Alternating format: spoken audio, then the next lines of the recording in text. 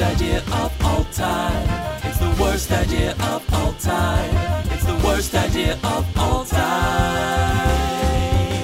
True colors, that's why I love you. So don't be afraid to let them show.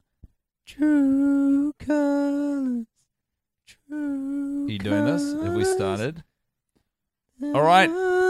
Hello, humans of Earth. Welcome along to the worst idea of all time, episode 6. Step right up. Witness the mental and emotional destruction of two fully grown men from New Zealand. My name is Tim Batt. Step right up. You want to watch two folks genuinely going out of their minds this week? You come to the right place, people. I'm Guy Montgomery, and that was one of the worst 2 hours and 26 minutes of my young life. You lost your mind through that viewing, Guy. There's no getting around it. There's no sugarcoating it. You were up to some weird shit, and both of us are very scantily clad right now, so it just intensifies the kind of weirdness. You told me during that movie that you thought I was capable of murder. Yeah. You said to me, I said if you got bored enough in your life, there was more an indictment on you than on you watching the movie, though, in that moment.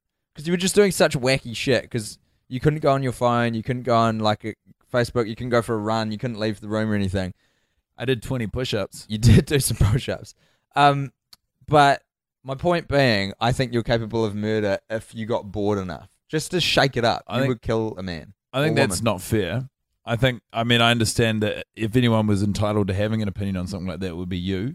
You've seen me in positions. And is that why that flippant comment hurt so bad? Because you've let me in, Guy. It hurts so good. I've spent more time with you than anyone else. Really? Least your family, probably. Less my family for the backlog of time I've spent with them. That's probably not true yet. But if I have my wicked way. Yeah, your dreams are free. If you do it over the last year. Yeah. That's probably, I'd say you've spent more time with me than anyone else. So we hold the world record. Hey, look, Tim, for people, God knows how this would happen, but what say someone just so happened to download this singular episode? Oh, okay. What's happened? Guy and I embarked on starting a podcast a while ago where we were going to watch Grown Ups 2, an Adam Sandler movie. For eternity. Initially, yeah, with an open-ended date, just until we couldn't anymore. And then very early on in the piece, we decided that wasn't really going to be a tangible, not tangible, it wasn't going to be a goer. It wasn't going to be possible. So we put a cap on it, and we said we'll do it once a week for a year, and then we did.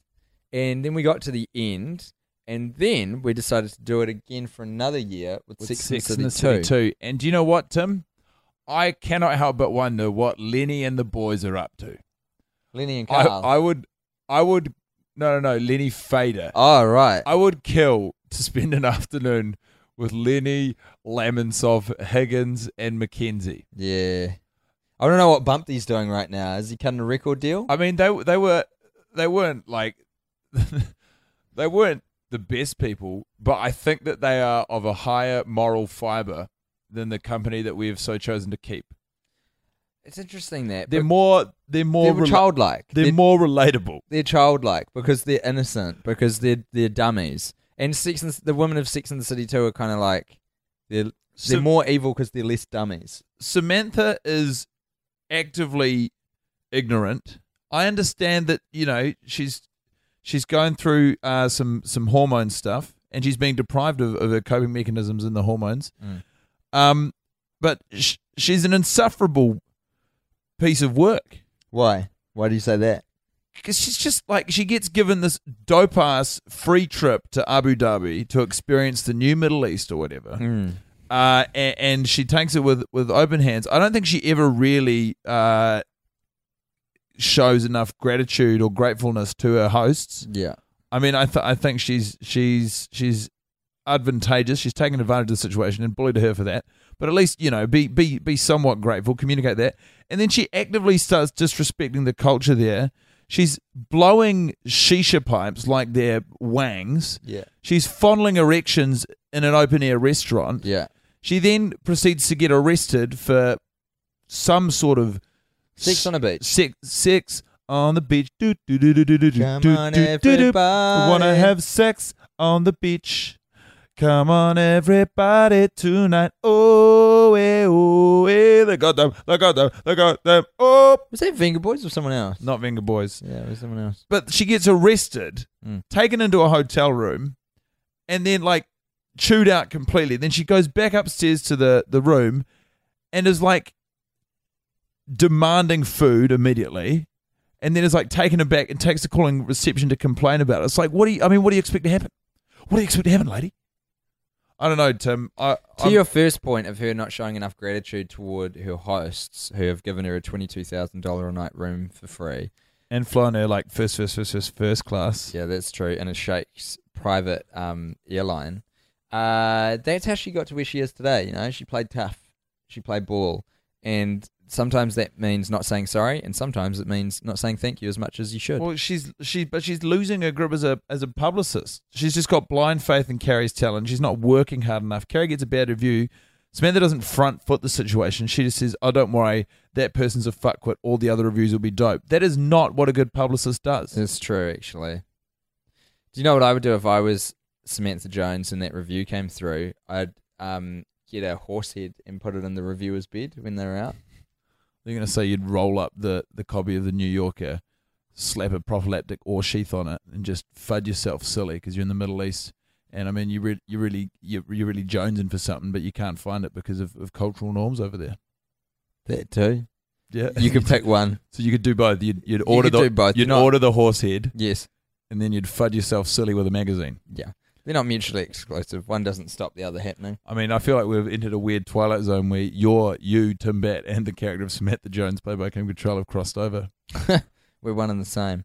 Hey, I've seen what you do with magazines. you highlighted what your shining light was this weekend.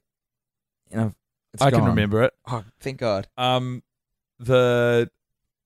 First of all, I'd like to preface this before I get to the shining light by saying that the interdimensional time-traveling warlock that is the supposed Danish architect in this film, Yeah. who's quite literally been roaming the desert for centuries, millennia. His non-corporeal form can only be freed if someone can correctly guess what nationality he is. The origins of his accent. Yeah. And let me tell you, this is a slippery freaking accent. And obviously... Well, hello, ladies. Sorry to interrupt you. My name, Ricard. I travel in Land Rover. Why go to hotel when desert's so beautiful? I see you later. I have been wandering the plains of Abu Dhabi for many years, trying to be unlocked from this hellish dimension I have stumbled into. If you can please just correctly guess accent origins, I will be freed from this world and this galaxy and back home to Rome with my alien kin. Anyway, so we just have to... So that's all glossed over by the movie for whatever reason. They think there's not time to get into it. You got 2 hours and 26 minutes. You can definitely explore this thread. It's a fucking buttload more interesting than the garbage you're forcing down our esophagus. What a great spin-off that'd be. So he goes into the hotel and Oh, yeah. Samantha makes a really crass joke about his name. What is it? Ricard Spurt. Yeah. And she's like, Richard Spurt.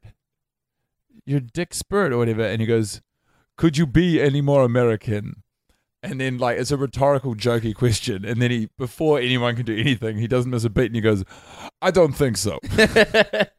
And it was just, I don't know if it was an ad lib or what the situation was, but I really enjoyed it. He's cracking up at his own rhetorical answer. And we were just grabbing at this movie to enjoy anything. I mean, this was a savage viewing. savage. We made up... The movie bore its teeth this week. Guy and I... mainly Guy did the heavy lifting, came up with a alternative storyline where Carrie is of Native American Navajo heritage, and she has a American bald eagle growing inside of her stomach, which will spring forth before the next moon, and it has to come out through a vaginal birth and not through a C-section, because if it comes out through a C-section, it will start a reign of terror. Inside your stomach is a powerful American eagle. So powerful you can probably feel it clawing and pecking from within your womb right now. Which is weird because birds are born in eggs. That's what I didn't get about your narrative. Well, that's why the bird is so confused and angry. Yeah. It's found itself within a human womb, So who was it? Who were the men charged with placating the spirit animal? Oh, fuck knows. There was a man. couple of the men who were charged with that, and they had to bring a feather of a bald eagle and a talking frog to the top of Mount Rushmore, and then destroy the president's faces. Yeah. Look, we were really doing anything we could to inject some new life into this bloated carcass. We tried what's it called? CPR. What's it when someone's like when you put your mouth against theirs and you blow? Yeah, What's that called? CPR is like the whole thing, isn't it? Like that, mouth to mouth. Yeah. Makes sense. We were putting mouth to mouth on this movie. Yeah. What was your shining light, Tim? Good question. That's me. Ask Ashley. That's me. Do you ever watch the Amanda Bynes show? Yes, It was a real forerunner. I think for we may have mentioned it ages ago in season 1, and just how fucking good it was. I know. Because she went quite nutty, which was a tragedy because she was a phenomenal comic talent from such an early age. Yeah. Those dancing lobsters, you joking me, mate? That hit the mark. Yeah, and it was like there were lots of just non sequitur lines in her opening monologue where she'd say, "I got to go. I've got bacon in my shoe," or Yeah. something like that. I mean, And she had that delightful, like slightly southern, like she was from Arkansas or something. It was how do you spell fucking great. Arkansas? Oh, mate, I couldn't even begin to spell Arkansas. Have a whack at it. Nah, I will embarrass myself. Do it. Do you know how to spell it? Absolutely. Okay. Arkansas. A-R-K-E.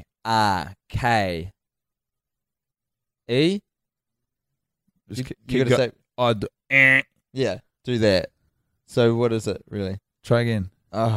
A-R-K? I? Is it an O? Is it a vowel? Ding. A. A-R-K-A. NSAS. Oh, is that it? Yeah. Oh, that's not that long or hard. Well, you wouldn't have got the S's. No, I definitely wouldn't have. You would have been. You would have been looking for a marauding W. Wouldn't No, you? I wouldn't because I know it's French. You would have uplifted the W from the former president himself, George W. Bush, and planted it at the back end of Arkansas in your topsy-turvy, mixed-up, ignoramus world in which Arkansas is spelt with a W. I guess my shining light is Miranda's husband, whose name I still haven't quite captured. He talks like he's walked off the set of Good Will Hunting. He does a bit. When he says to Miranda, just quit your job. Quit your job. Quit your job. Quit your job. It's not worth it. Come help out around the house. It's not worth it. Go and find something that you love. Find a job where they'll appreciate you. I need to do my job. I'm a high-powered lawyer. Do you want to hear my fan fiction? I wanted you to do a role play with me. Well, I've abandoned it. I'm sorry. Can you? Okay, I'll listen to your silly little short story you've written. Okay. If you qualify the context for everyone around us. What do you mean? Like why I wrote it? Yeah. Fan fiction comedy is a collective of friends of ours, comedians in New Zealand, who write stories based on shit that already exists, like Harry Potter or Star Wars and stuff. They use the characters in the universe and then make a story up. And they got me to do one because they're doing shows here in Melbourne, and they got me to do one yesterday. And so I decided to do a mashup of Grown Ups 2 and Sex and the City. Okay. Here it is. I'll allow it. Unconventional, but I'll allow it. I'm like the referee from Celebrity Deathmatch. Oh, Joseph's back with coffees I'll allow it. and treats. Oh, Joseph Moore, ladies and gentlemen. All right, Tim, start reading. Adam Sandler, Chris Rock, Kevin James and David Spade sat limp but upright, their unconscious bodies tied to steel chairs in a dimly lit and dusty basement. They had been ball-gagged in a fashion reminiscent of that scene from Pulp Fiction, but not enough like Pulp Fiction that it counts as part of this movie universe. The four men babies, after hours of groggy, medicated sleep, began to come to. Sandler, in his trademark basketball shorts and oversized t-shirt, immediately defaulted to his natural state and started making terrible zingers in his head that would be appreciated by a mass-market audience while specifically catering to the male 16 to 30 demographic. Oh man, I thought I was in the dumps before, but now I'm really low. I'm in a freaking basement. Excellent Adam Sandler joke, Tim. Thank you. Kevin James started to come to and filled the void of silence in his own head by making a fat joke at his own expense. You've got Kevin James down pat.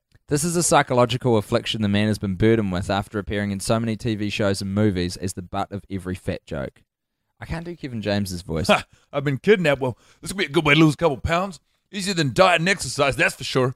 Nice. We'll allow that.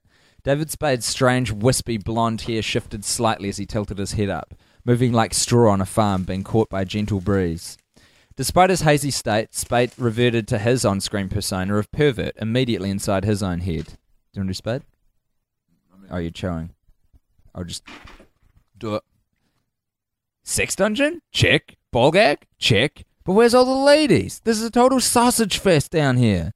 Chris Rock was waking too and looked around at Sandler, Kevin You're James, really familiar with these characters. and David Spade and wondered what in the world happened to his career. The four men looked round each other and grunted noises that indicated, "You okay?" and "Yeah, I'm okay," which sounded surprisingly similar to how they normally talked when they weren't ball gagged, because they all had very lazy enunciation. I will not stand for you talking about Chris Rock having lazy enunciation. He's Yes. a very clear communicator, fantastic speaker. Only since he got work done on his teeth. No, even before then. I've seen footage of him at Just for Laughs in Montreal in the late 80s, maybe early 90s. Yeah? Clear as a whistle? Clear as a whistle. Unbeknownst to the men, just a singular comic force. meters above them sat Carrie Bradshaw, Samantha Jones, Miranda Redhead, and Charlotte Weinstein. Brackets. Charlotte converted to Judaism after marriage and wines a lot, hence the anti-Semitic portmanteau. The Sex and the City gals were lunching at an upmarket New York tea room, which paid tribute to sexual fetishes. The eatery was named Gloria's House of Tea and Buggery and operated a roaring trade on the Upper East Side.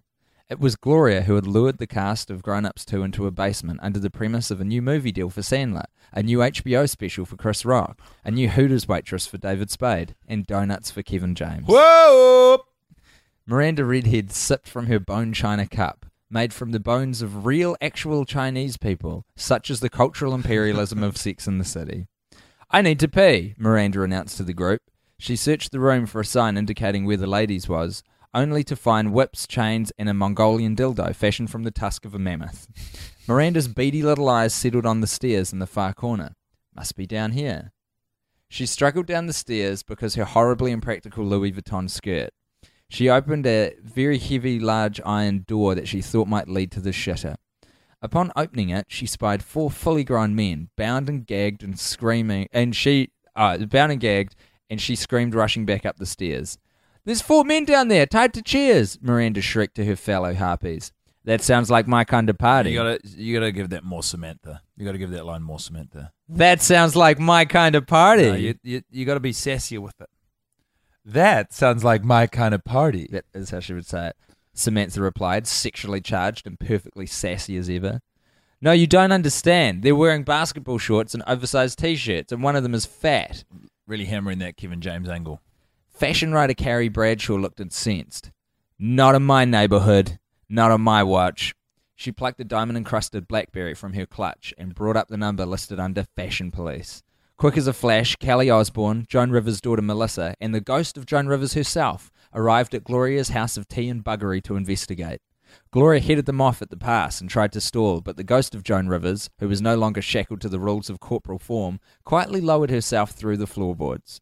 As Melissa and Kelly argued with Gloria about the need for search warrants in the case of a fashion emergency, the ghost of Joan Rivers seized her opportunity to roast the four former Saturday Night Live stars in the twilights of their career.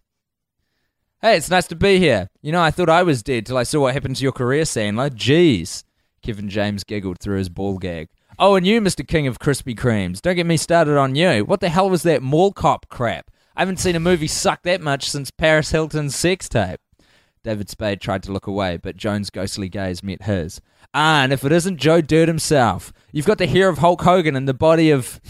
What was that little guy's name from Game of Thrones?" Joan Rivers' comic timing had taken a hit during her transition to the spirit world. It was at this moment that the large door burst open. It was Gloria, who successfully argued that the fashion police needed a fashion warrant to be on the premises. Joan Rivers left, because although she was a comedian and a ghost, she was a law-abiding citizen first. "You lot are attracting too much attention," Gloria announced to the men, "so I'll cut you a deal. I'll free you all if you agree to give me startup money for a new business venture. It's a chain of terrible coffee shops that will only serve you if you're wearing denim pants." The men all nodded in agreement and came through with the money. They actually went on to become even more rich because of the forced investment. Joan Rivers soon ascended into heaven to roast dead celebs. The Sex and the City gals continued to drink and harp on about nothing in New York City locations until global warming wiped out their Manhattan homes. And although Gloria's business eventually dropped the denim requirement, the terrible chain of coffee houses still exists today, and throughout Australia, 460 Gloria jeans employ at least 460 terrible baristas. Beautiful, Tim. Thank you. A story as old as time. Yeah. And certainly one that the fans have been crying out for, I imagine, for quite a while now. Yeah.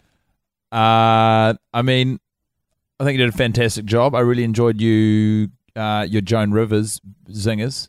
Thank was you. that fun writing slams It for was. the Stars of Grown Ups too? It was. I thought you could have given your Joan Rivers impression a bit more Joan. Yeah, that's fair. I'm so bad at voices, you know. You're not bad at voices. I'm really You're bad. really good at voices. You've You've got a lovely voice. I like your positivity. I like my voice too, but I cannot mimic other voices. I can't do impressions. Not with that attitude. With a bit of elbow grease and a bloody esophagus transplant, mate, you'll be impressing people left, right and centre, the globe over. We also thought of another game during the movie today, just for the sake of not watching the movie, or watching the movie but finding a way to make it more palatable, which was pretty much 10 things that this movie could use. Dragons, Kevin Spacey, banks, clouds, Uranus, a mink coat, teleportation. a bag of weed. That goes beyond the movie. That goes specifically for the hotel room. Are you counting? How many would... That No, seems like it's- 6. It's so unimportant. A gallon of a non-Newtonian fluid like pudding. A home intruder. Home intruder, help us, home intruder, home intruder, home intruder. Home intruder, home intruder. Oh, home intruder. A weapon made of condensed ultraviolet light beams. Yeah, and how do you see that being injected into the film? Samantha stumbles upon it and then wields it. She goes crazy with power. Towards the men of the Middle East. Yeah. So is she holding people hostage and fucking them with this weapon, or is she She's just killing them. There's no rhyme or reason? No. And there's no like forethought or plan. She's just killing people with this ray gun. Okay, Tim, if you had to spend Yeah. your life on the desert island with one of the girls from the movie, not with the entirety of their characterization from the show on board, but purely the characterization shown to you through Sex and the City 2, Oh yeah. who are you spending time with? If it was a desert island, and this is a big call, I'd probably say Miranda. Because although she's my least favorite in the movie, she's definitely the most pragmatic. So, there. I don't imagine She any would of them do the be- bit. She would keep a level head. You know what I mean? She would keep her wits about her, and I just think the others would lose their head. Carrie, I think, would do a pretty good job of keeping calm, but she'd just be fucking useless. She wouldn't have anything to offer the situation. But that's fine. I mean, there's a pretty high chance you're not going to get off this desert island. You're looking for companionship. No, and the way I'm- that you speak about Miranda during the movie tells me that it's going to be a long lifetime on the I'm island. not necessarily looking for companionship. I'm looking for someone who's going to help. You're looking for an exit strategy. Yes, we need to get off the island. How practical are you on a desert island? I'd say very practical. You are one of the least practical people I know. Are you joking You wear me? a watch with a calculator on it. Yeah, absolutely. If I've got to like work out math on the island, What kind of math problem will you need to work out on the I don't know, island? building shelters. If I've got to do some trigonometry to figure out the most rigid structure I can build, I'm probably going to You're do some You're calculations. going to do trigonometry on your basic level calculator. I'm just saying, it's But probably what- got uses. You haven't listed one yet. It's got a stopwatch on it. Yep. I mean, I don't know why you need to keep time during eternity. Well, maybe I need to like learn how certain patterns happen, like fish swimming from A to B, so that I can comprise some patterns. You know, make a trap for them. Okay, I don't have a strong... I'm not on the island right now. If I was on the island, I would show you exactly what the watch would be doing. Could do. I mean, the main use for it would be to reflect light in case there was a passing ship I could think of or far plane. better reflectors than this tiny panel. Well, that's exactly what I'm saying. Is and with that regard, I mean, the watch is wholly impractical because it's mostly consumed by a calculator with buttons so small you would need to have toothpicks for fingers to Are you use it. joking me? I can nimbly operate this thing. Okay. Nimbly. Do you want to give me a calculation right now, you son of a bitch? I would love for that to happen. 67.9. I forgot how to get to the calculator. Look, this is going to take too long. We're already running out of time as it is. Yeah. So what do you want? What's the quack? 67.3 times 109.42. 109 point what? 42. 730. Oh no, 7,363. Quite hard to see with those little numbers. 966. It's quite hard to get it right the Just first the time with decimal those point. tiny little numbers. Oh, are you a bit upset that I got it, mate? That I was I'm able to upset. operate the watch? Of course, the calculator works. Look at these fingers. They look like toothpicks to you. Yes.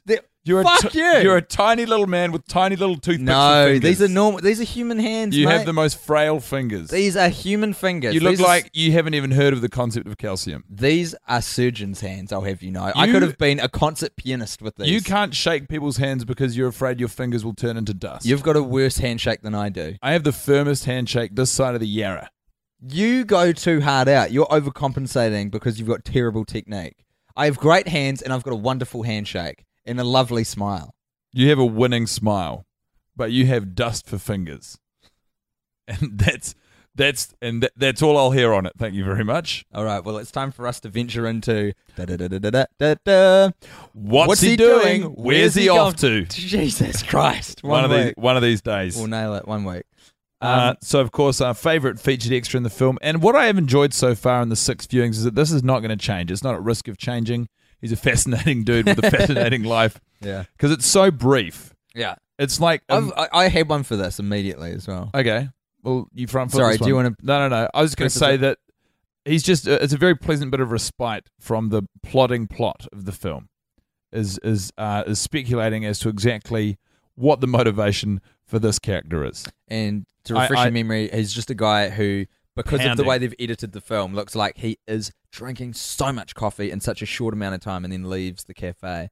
So hit me with the chips, Batman. He's left the oven on. It's just that simple. Sometimes you've got to apply Occam's razor to the situation. What's the most likely explanation? He's left the fucking oven on in a New York City apartment. The entire complex could have burnt down by now. Why is he then so insistent on finishing the coffee? Because he's got a meeting.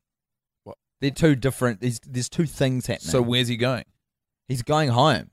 Is he going to miss the meeting? He's going to miss the meeting, Well, guy. but then why bother finishing the caffeine if he's going to miss the meeting? Well, I mean, if he's so worried he's left the oven on. No.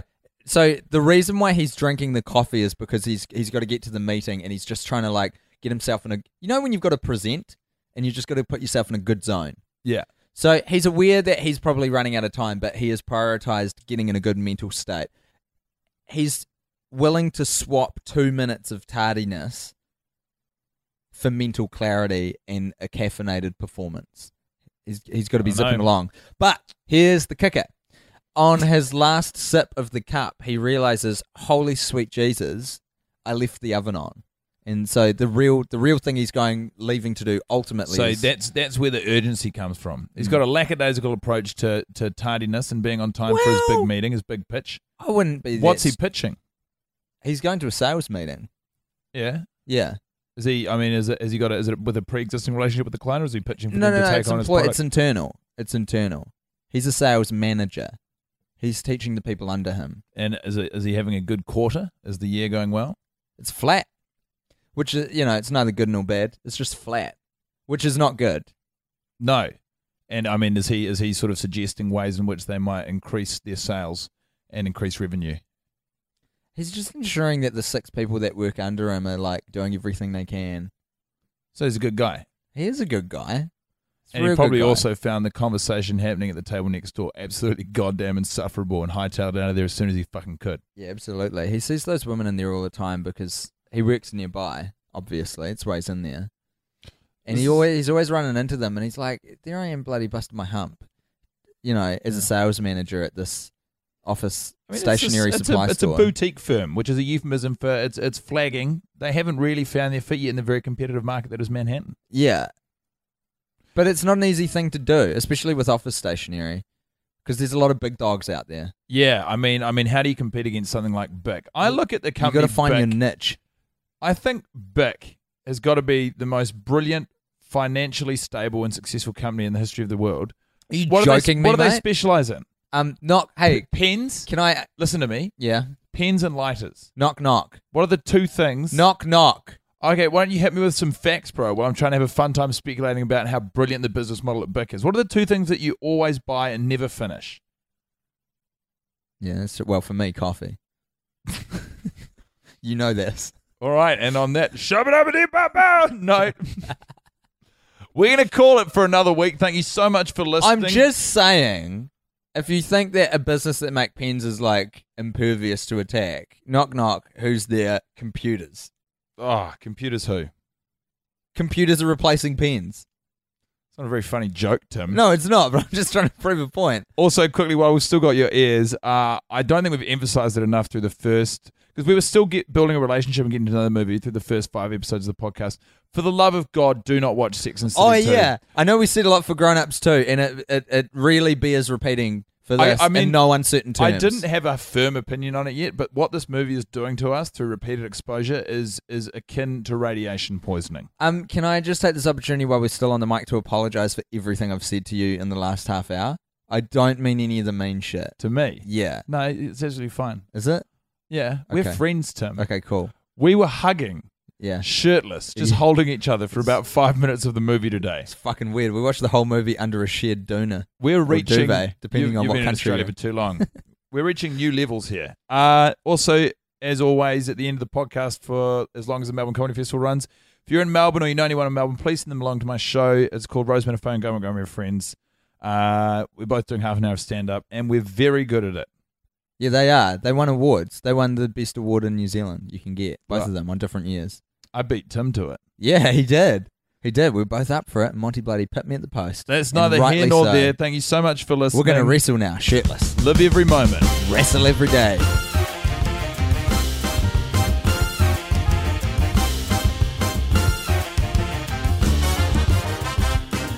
It's the worst idea of all time. It's the worst idea of all time. It's the worst idea of all time.